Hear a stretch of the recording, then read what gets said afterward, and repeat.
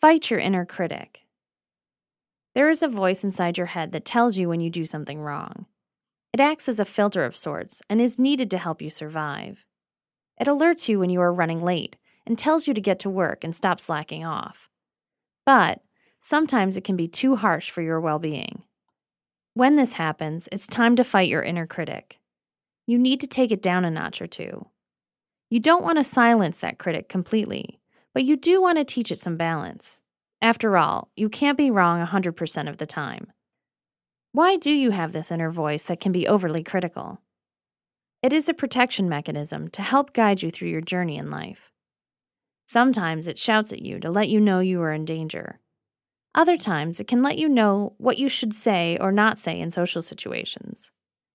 This inner critic also has lived a lifetime of negativity. It sees you watching the news or listens in on conversations you have with others. This constant barrage of negativity has helped it build into the cynic that it currently is. Your inner critic also has your parents and childhood teachers on its side. After all, you spent your entire childhood listening to these authorities telling you what you are not allowed to do.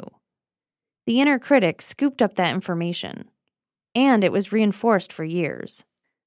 It's time to temper that inner critic. It has gone on for too long with unchecked power. It won't be easy since it has had control of you all your life. But you can take some steps to curb its impact. You need to start using positive affirmations. Do this consistently, preferably on a daily basis. But you can get away with weekly if that's all the time you have. Be prepared for resistance from your inner critic. Your inner critic may not have been talked back to for years. It usually has the run of things, so be aware of that.